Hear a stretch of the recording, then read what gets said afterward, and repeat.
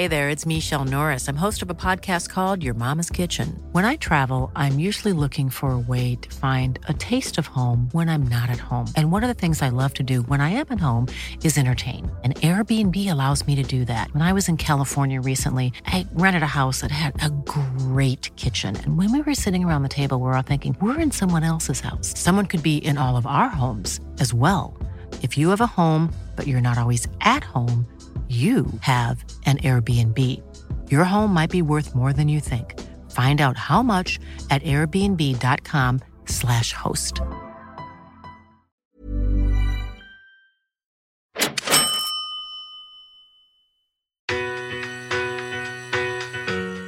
Discovering the game Monopoly, I was absolutely mesmerised by that game and didn't understand anything about property investment or didn't understand, the whole concept of property portfolios. That's sort of what I'm doing in real life now.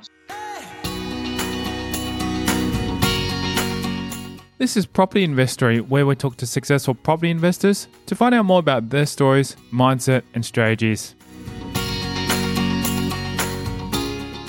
I'm Tyron Shum, and in this episode, we're speaking with property developer Danny Ciarma, founder of award-winning company Urban DC and a 20-year veteran of the property industry. Follow his journey from the family farm to the city of Melbourne, from architect to developer, all the way to becoming one of Australia's most innovative developers from just a $2,000 loan.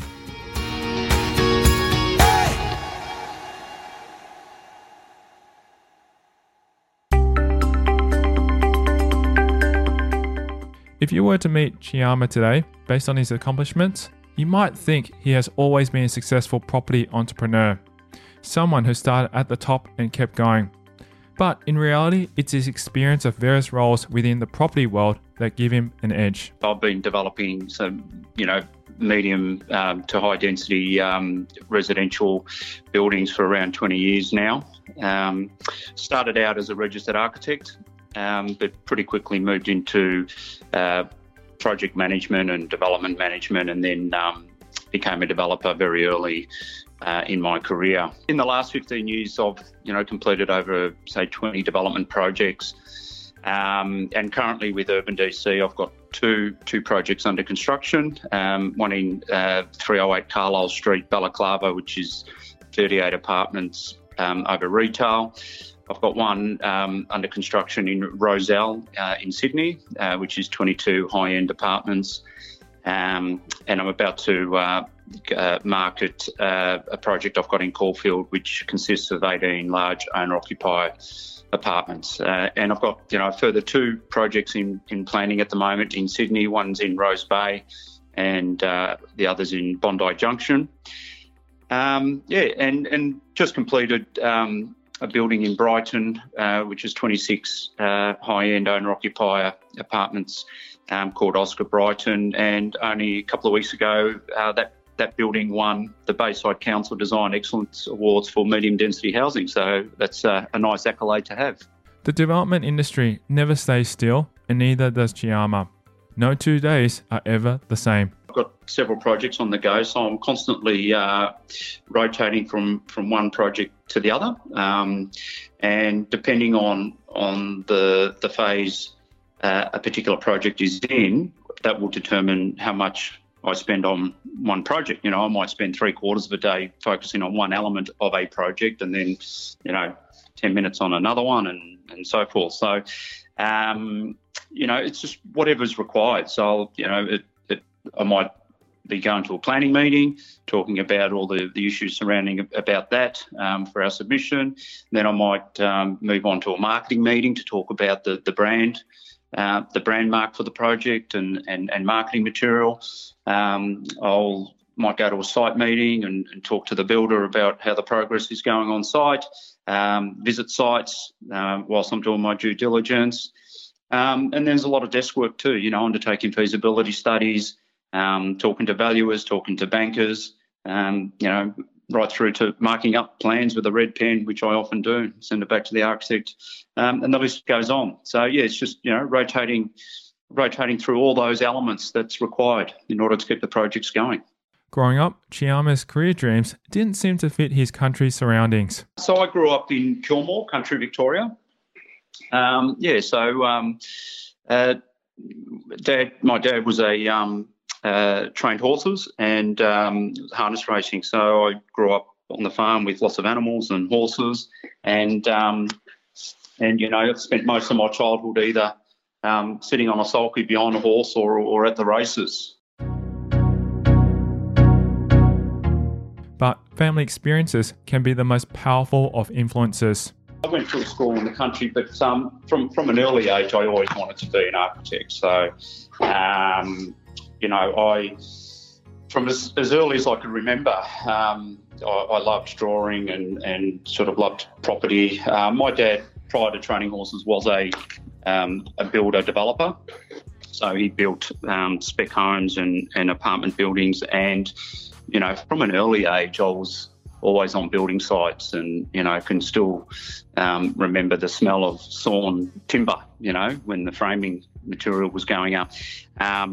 And I remember, playing around in the garage and at the age of 8 and looking at all the architectural plans, all the documentation that Dad had for all these building projects, and I was just mesmerised by it.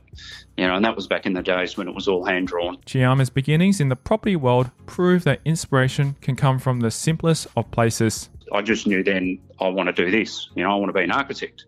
I always had a flair for it and always knew what I wanted to do, and which was good for me because it gave me a lot of focus whilst I was at school. Had something to work towards. And in terms of property itself, even I remember at that stage discovering the game Monopoly. I was absolutely mesmerised by that game and didn't understand anything about property investment or didn't understand, the whole concept of property portfolio, but I just loved that game and the idea of buying multiple properties and working your way up to, building hotels on your sites. It was just amazing. And, and that's sort of what I'm doing in real life now. Like many students, Ciarma learnt more about hard work outside university than in it. I went straight to uni. It was a 5-year course, so it's a long course.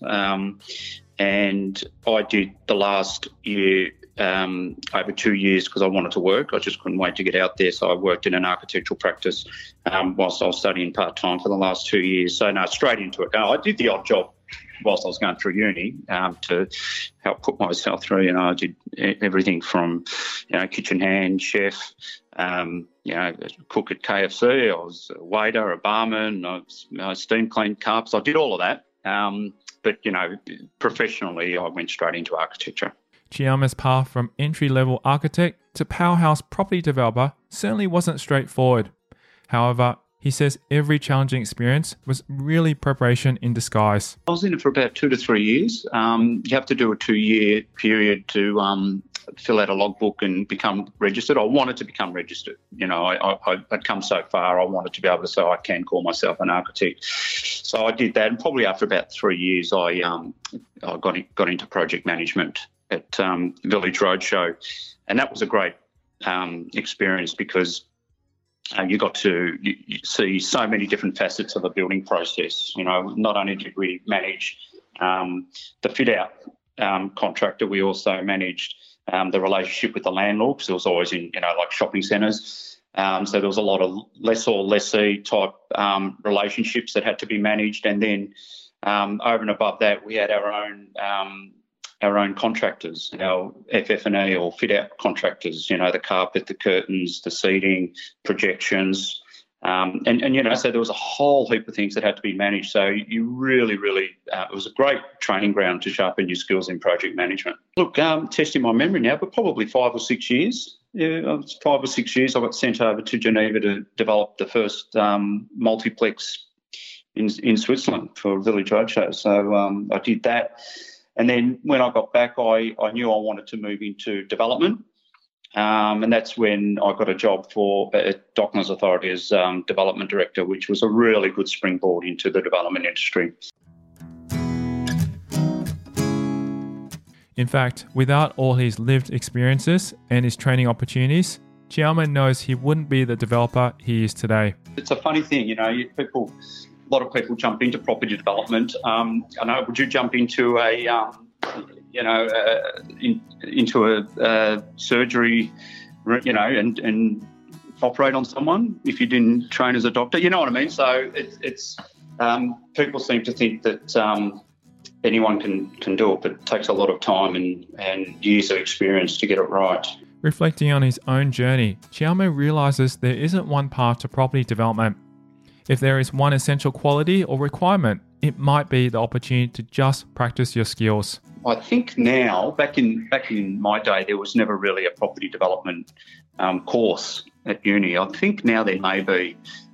There was always project management courses, and they were even sort of quite new, even back then.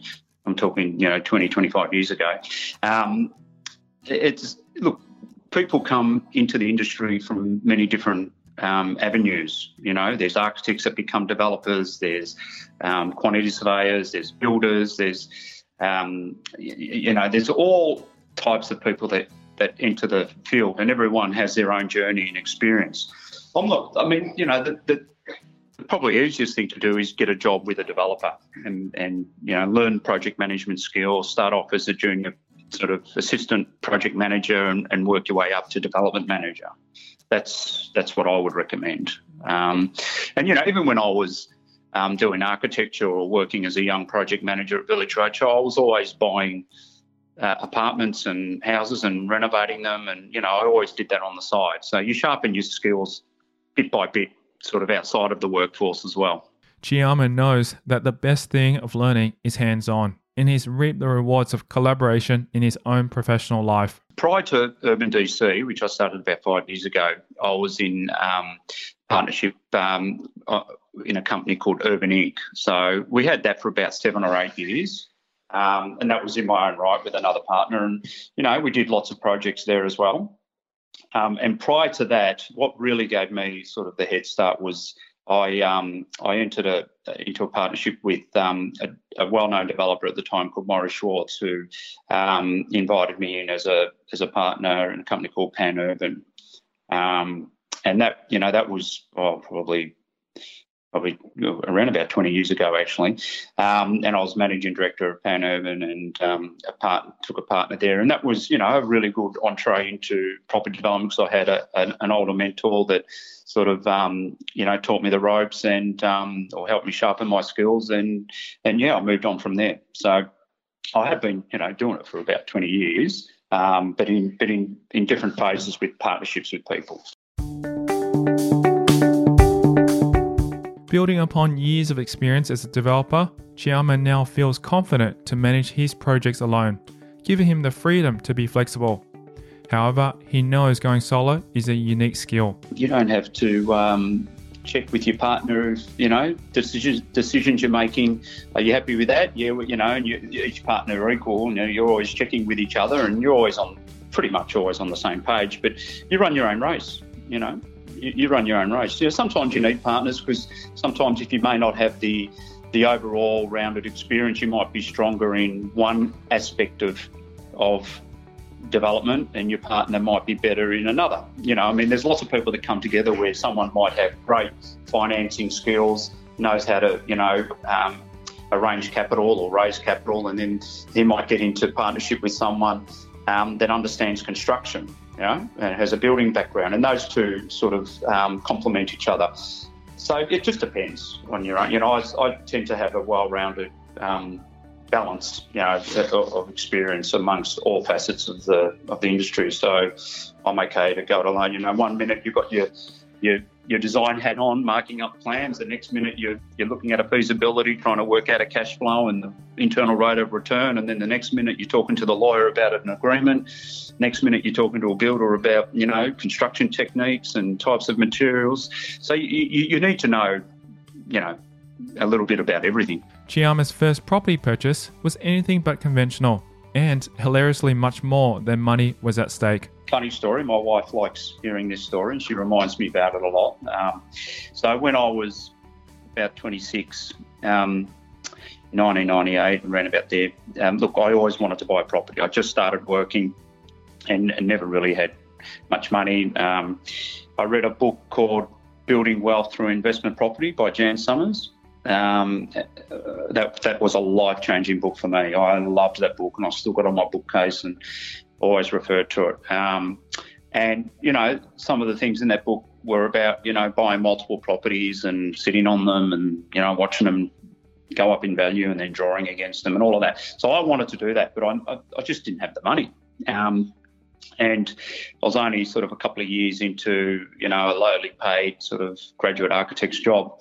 Barely had money to sort of pay for the car and the rent every week. So I started going out. At that time, I started going out with my now wife, Michelle.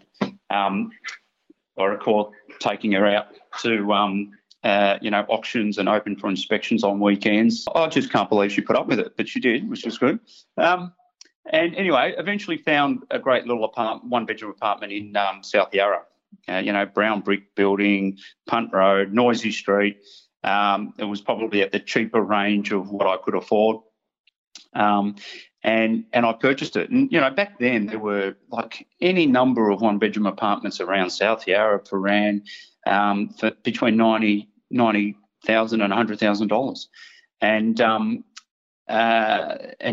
that was at the time when RAMS and Aussie Home Loans were lending 95% LVR on your mortgages.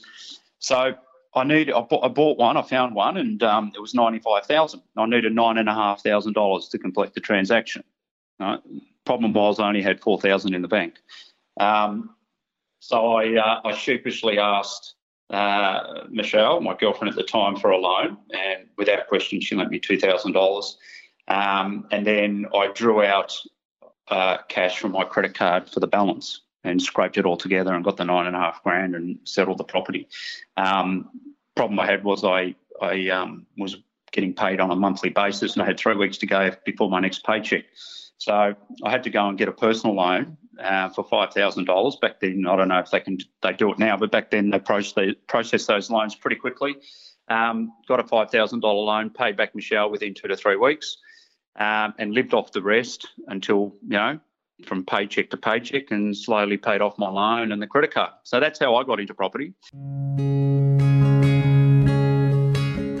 Thankfully, his relationship was built on strong foundations, and as it turns out, so was that very first investment, even if it was hard going along the way. The good thing back then was those apartments were returning 7% yield, and interest rates were 7%. So it was cash flow neutral.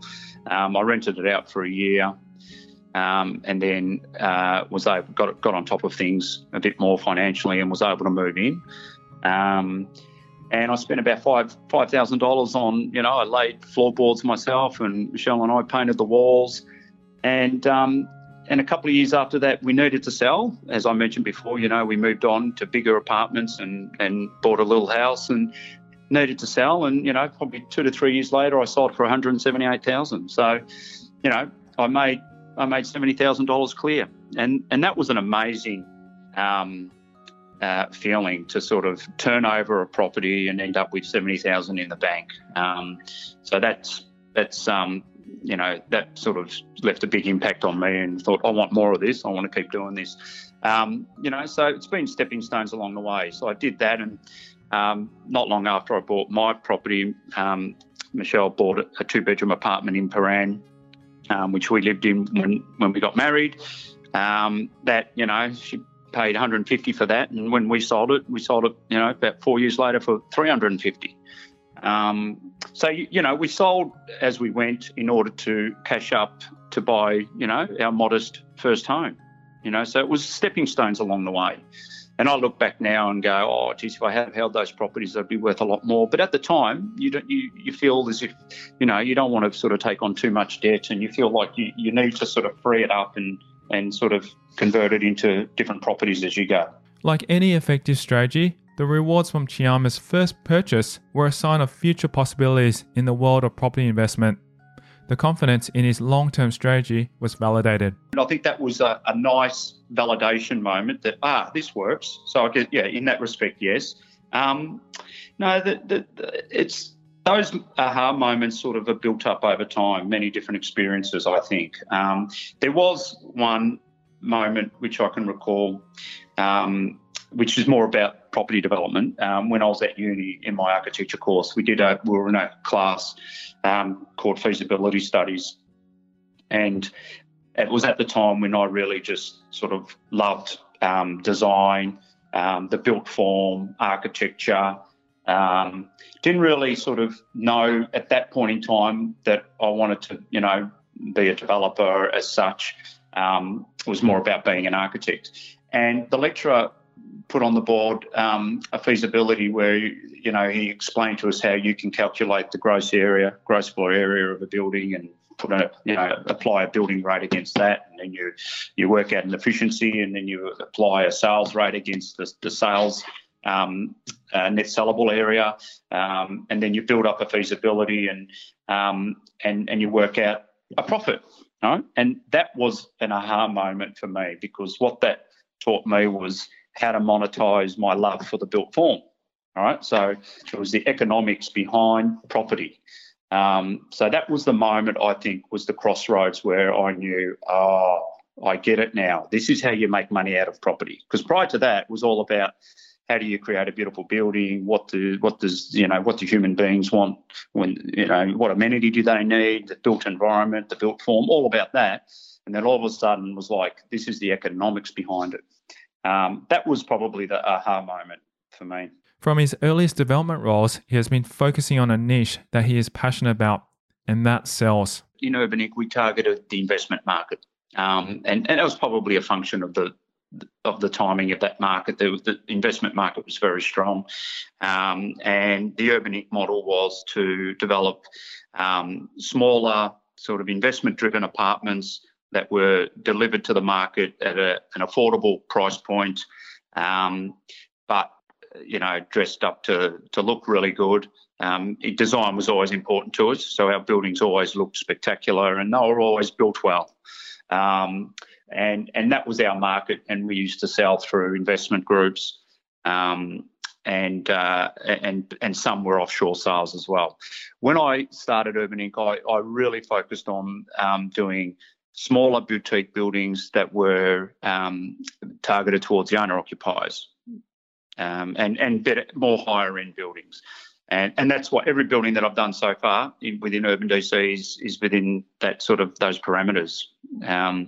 So I just get more pleasure out of designing a large 3-bedroom or a large 2-bedroom apartment that has really nice, spacious rooms, better finishes, just better environments for people to live in, rather than targeting the smaller apartments for the young students. So that's the Urban DC model. That's owner-occupier product on infill sites in established suburbs. While it might seem like the rise of owner-occupiers is a recent trend, Ciarma says it's actually not as new as we think. In fact, it makes sense according to market conditions. There's no doubt that that market segment is stronger, and there's no doubt that the investment market has become weaker, and it's not as strong as it used to be. So that's one driver. But look, I think that market's always been there. I think when I was with Pan Urban, we developed 401 St Kilda Road, which was very, very high end, and it was one of the first wave of owner-occupier buildings. And at the time, there were several being built. It was around about 2007, and that was the first wave. The very first was the Melburnian, which was a cycle, a property cycle before that. But in 2007, there was Lucient, 1 Clarendon Street, 401 St Kilda Road. There were a few projects that were targeting those owner-occupiers. And I think that was probably the first time the baby boomers really started to sort of start that journey of downsizing. Since then, I think it's always been there. And I just think what's happened is the population growth and, immigrants coming in and Asian students and just population growth in general has created a demand for investment-driven stock. So, a lot of the developers focused on that. But even during that period of time, I still think there was a demand for owner-occupier stock, and I think that's going to continue. I think that's an upward trend, particularly as the younger generations come through. I think the baby boomers are the first cab off the rank that sort of experienced this, this apartment living. I think the likes of you and me and generations even before us, it just becomes more commonplace. It just becomes a common thing that, oh yeah, I'll sell my house and I'll move into an apartment. So that I think that market's going to get stronger. Even 20-year players like Ciarma don't always get it right, especially when the very pressures of like wreak havoc on our long-term mindset. According to him, the best thing we can do is just move forward and keep going. I've had projects that have been good projects. I've had projects that have been great projects. They've all been good on a level. And I've always sort of tended to make money out of property and never lost it. Look, the only way I could really answer that question is to say that my biggest regret is selling some of the properties that I have. I've sold properties along the way, and I look back now and I know they've tripled in value. And I know at the time I probably could have held on to them, but I just thought, oh yeah, it's run its race, I'll sell it and move on. So my regret is actually selling and not holding. But, I guess as time goes on, you sort of realise sometimes you need to retire some debt, free up some capital in order to move into something else, which was, what I did, but I regret it.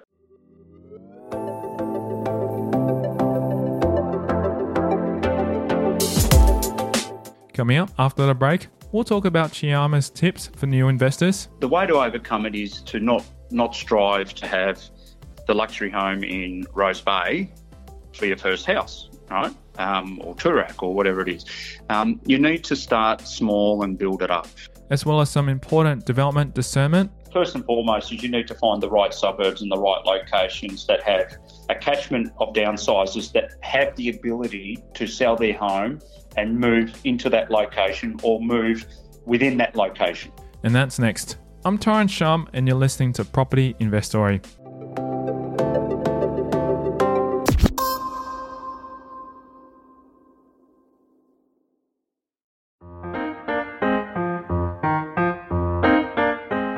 Hey, let's be real. Deals that can yield 20 to 30% per annum do exist. Don't believe me? Well, here's a story about property development I invested in Victoria. This developer had the project fully funded beforehand, but he and his family suffered a loss, a circumstance that led him to be unable to proceed with the development. So I stepped in, and in 2 weeks we funded the shortfall, allowing for the development to continue. 5 months later, the development was refinanced and we received our funds back with interest. Yes, there are amazing opportunities in the property market like this one. So, do you want to get a better return with low risk on your money? Then register your interest by visiting propertyinvestory.com. With the benefit of hindsight, Ciarma now understands there's no better strategy than hard work. People have high expectations today. I think you need to. The way to overcome it is to not strive to have the luxury home in Rose Bay for your first house, right? Or Toorak or whatever it is.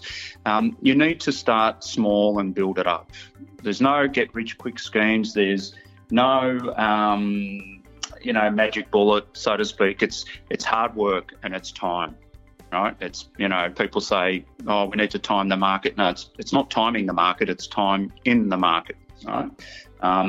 So, sometimes you have to sacrifice where you would like to live and the type of house you'd like to live in. You might have to move out of town, out of the city, to a cheaper location and build and buy a cheaper property that may need some work. I was always lucky because I was always able to turn my hand to renovating.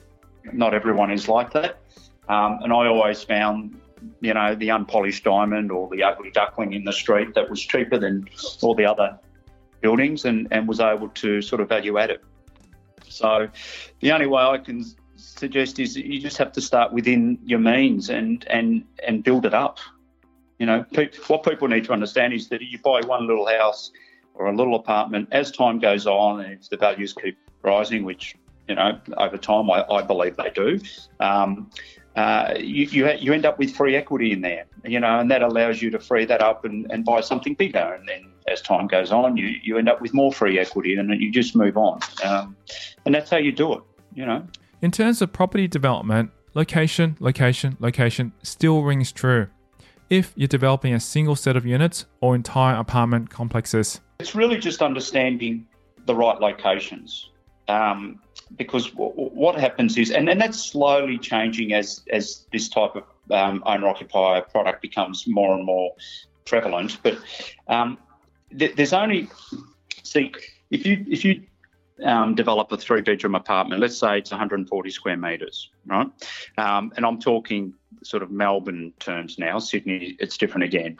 That could be anywhere between 10,000 a square metre to 15,000 a square metre, right? In Sydney, it could be, 15 to 30, right, depending on where you are. So that's quite a big price point. So if you're talking Melbourne, for instance, you can't expect to go to a suburb where the median house price is 700,000, 800,000 and build a 3-bedroom apartment where you have to get at least 10 a metre or 9 a metre to make it stack up. And therefore you're selling it for 1.4 million or 1.3 million. It's just not going to work because it's all about price parity. And that's why you find owner-occupier apartments tend to spring up in the sort of more affluent blue chip type suburbs, where, the price parity is such that, the downsizers might have a house worth 3 million. They can sell that and afford an apartment for 1.5 or 1.6 or whatever, 2 million. And that changes depending on the suburb. If the suburb has a median price, like, if you're in Point Piper and the median is whatever it is, I don't know what it is, 5 million or 10 million, whatever the median is, you can afford a more expensive apartment. And that all comes down to, that distills down to the land price, right? Because and that's the economics of it. So First and foremost is you need to find the right suburbs and the right locations that have a catchment of downsizers that have the ability to sell their home and move into that location or move within that location. Because most people want to be close by. They don't want to move too far from where they've raised their children. So that's number one, and then obviously it's all the other things that go with it. It's choosing the right apartment design, the right floor plan, the right look of the building, the amenity within the apartment, the appliances, the finishes, all of that. When it all comes down to the final sale, Ciarma says it's crucial to know how the market is performing. You don't have to do it yourself. Agents can sometimes be a developer's best friend. The apartments it's market driven. So, you talk to several agents or, one or two trusted agents and you get a feel for what that market is. And when you're in the groove, you sort of know, you know that, and it, when the market's rising, it's always inching up and you say, oh, geez, that project, down the road by that developer, reached 12,000 a metre in Melbourne. Oh, shoot, really? That's amazing. And then, 2 months go by and says, oh, guess what? Around the corner, they're getting 13, And you sort of get a feel for the market.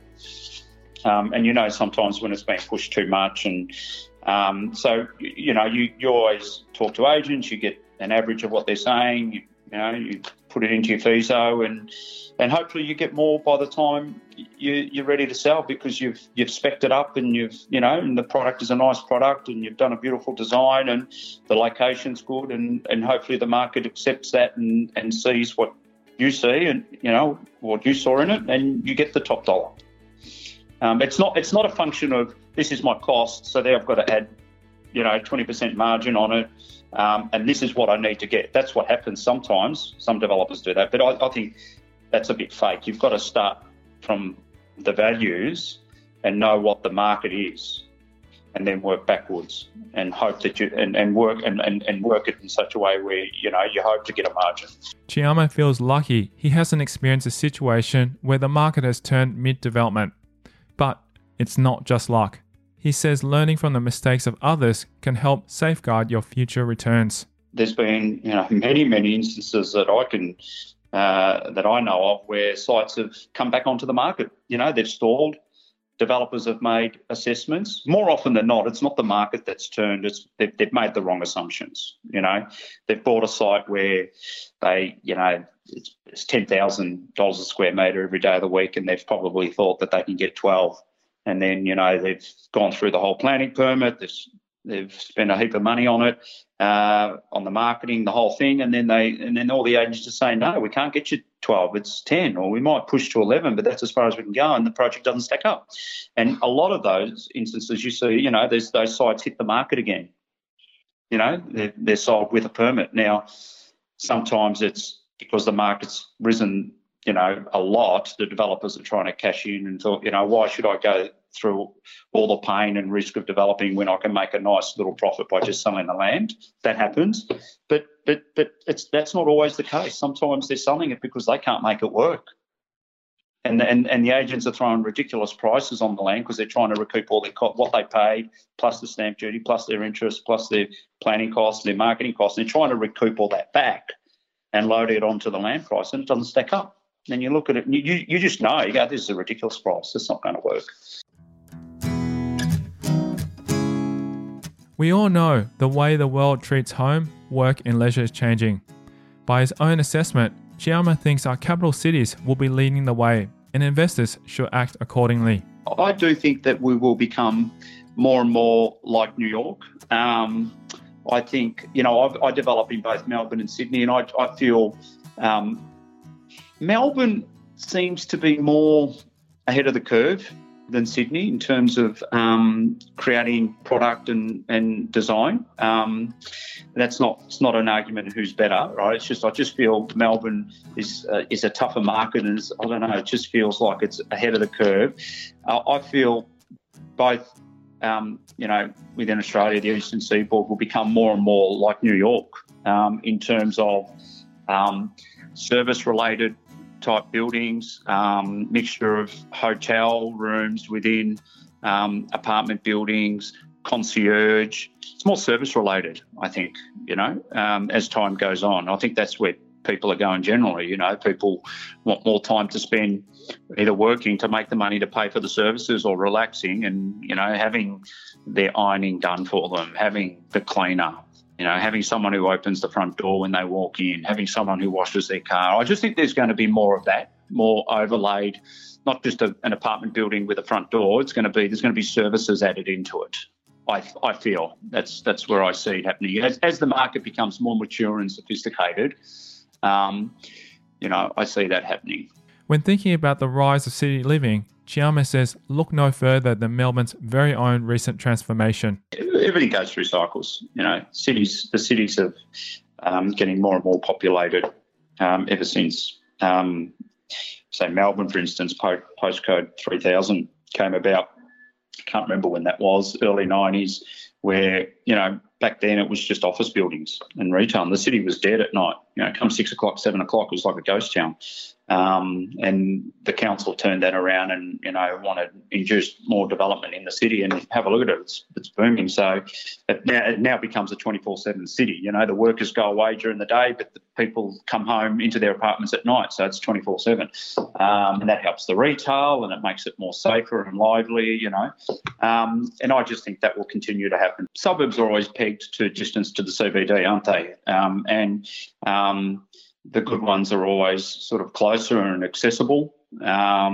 Generally, the people who have money to buy those apartments, generally work in the city or close to, generally have the high-paying jobs to be able to support that purchase, or are semi-retired anyway, or fully retired but still want to be close by.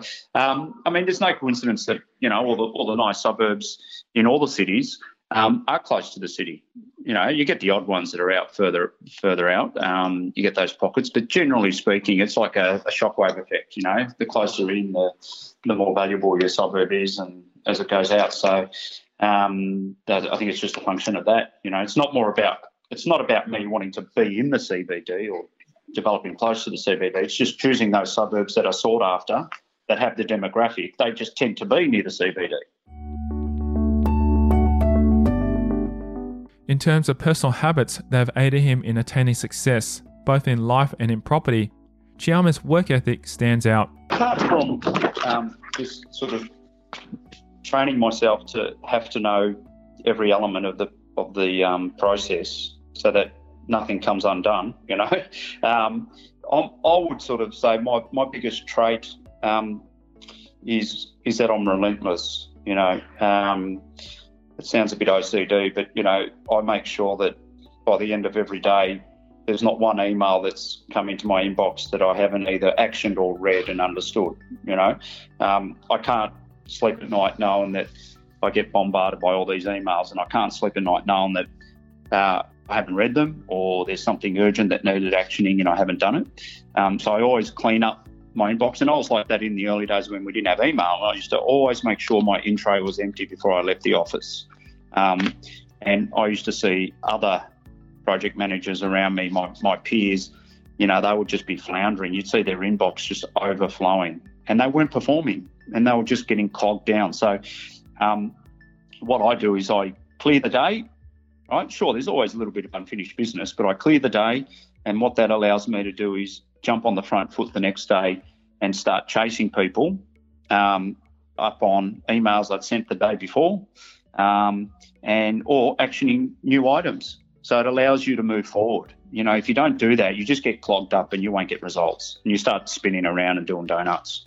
So that's probably my trait. Despite the personal qualities that have contributed to his own success, Ciarma feels as if drawing on the special skills of others, even though through osmosis, is just as important. What happens is you tend to hang around like-minded people. So my mentors are my peers, and some are older, more experienced, some are younger, more energetic, So you tend to, it's like anything, if you're interested in classic cars, you hang around people who have classic cars. So if you're interested in, being healthy and sporty, you sort of hang around gymnasiums and talk to people, about fitness. So you tend to sort of, throughout my career, all my friends are in the same industry. I've got friends outside of the industry, but my colleagues and close friends that I deal with every day are in the industry.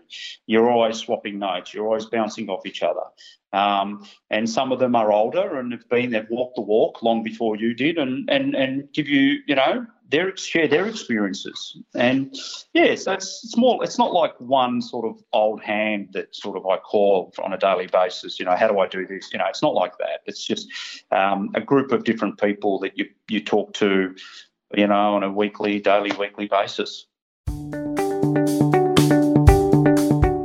Ciarma is constantly working on himself, filling his mind with knowledge to draw from when it really counts. It really is about mindset. And so I'm very proud of my library. I've got, just about every book that's been written out there about wealth and strategies and mindsets and, think and grow rich and all those types of books. I've read them, and you need to. And I don't believe that every strategy in every book is right and that you should just follow every strategy, but it's just building up a compendium in your mind and building up that mindset. It's just constantly thinking about it, and just getting confident in knowing by reading so many books. I mean, if you're well read, you're generally good at something. So by reading so many of those books, you start to think like that, and that's very important. Depending on your stage of life and your investing experience, Ciarma believes that the same material might even provide different lessons. I mean, I don't read those books now, but I did in the early days, and I've still got them. I've never thrown them away. But when you're young and you're starting out, you do need to sort of read those books because, you pick up little ideas here and there throughout multiple books. But it's not only about the ideas. I mentioned Jan Summers' book because that was about strategy and idea. Right, but the other thing about that book was it sets the scene on, society where you sit today and what's in store for you if you're, working a 9-to-5 job, and what are you going to have when you retire? Well, you're not really going to have much except the pension to look forward to, right? And that really set the scene, and that was really profound for me because it sort of explains really well the reasons why you need to build wealth, and property investment is one vehicle to achieve that. But all the other books about, just how to think and what the millionaires think like, and, what are their traits, and, it's important. Ciarma has kindly shared with us some of the books he has found most inspiring. A heap of books. There's one book that I like, and it's, what I did was I started reading books about, how to build capital and how to create capital. And then I started reading books about capital itself and money and just mindsets of people. You start to sort of morph into different books. There's one called, which I loved, called The Mystery of Capital, by, I hope I say it correctly, or pronounce it correctly, Hernando de Soto. That was a great book because what it talks about was, the mysterious capital. Why are some countries wealthy and others not, And why do countries like Africa that have so much wealth under their ground within the land, why are they poor, whereas other countries are wealthy? And, there's a lot of things spoken about in this book, but one of the overriding things that I took away from it was the legal system, the Westminster, the British Western world legal system that allows people to unlock the value of their land by way of the titling system. And when you think about it, that's very true. Where you've got countries that have a legal system that allows you to own freehold title, what you're really doing is you're unlocking the wealth in the land that sits below you. I'm not talking about mineral wealth and coal and gas. I'm talking about owning your own property. Whereas in countries like Africa and other countries where they don't really have a strong land rights system, it's all about, land that's been brought down from generation to generation, and some generations lose it, and it's all leasehold, and it's not. You don't have that sort of right to it, and that's important. So that was an interesting book. So there's, I just read lots of books that sort of, have different angles on capital and property and thinking rich. Like there's another one called Your Money or Your Life, transforming your relationship with money and achieving financial independence. So there's a whole range of books like that just sort of get you into the mindset. Another one, How to Think Like a Millionaire, I read them all. So there's another one, The Richest Man in Babylon. That's a famous book. Right, I love that book, and I just remembered that one. That's another good book, and it's all about just putting aside your savings, and building it up. So, what's next for Danny Ciarma? Even having already achieved so much and with many accolades to his name. I'm excited about just keep doing what I'm doing. I love the process and I love seeing the finished product. I'm always excited about that next site, what's that next site going to be? What's that next building going to look like? What I really love doing is, identifying a site and working out what's the right product to put on it, coming up with an apartment plan, a spec, a colour scheme, working together with the architect, but and then, being satisfied with it. But what I really love seeing is that purchasers come, to the display suite at the sales stage and fall in love with that vision. That's what's priceless. When you create something from your mind and you put it all on paper, and purchasers come along and absolutely fall in love with that vision, So that's what I enjoy.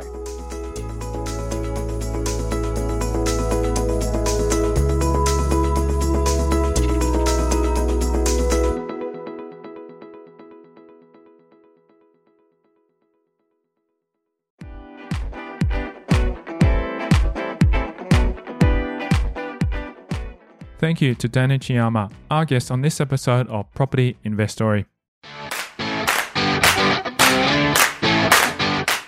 If you love the show, perhaps you're now ready to invest your money in a low-risk, high-return deal. If you are, then SMS me your name and email address on 04 99 88 10 40 to become a lender.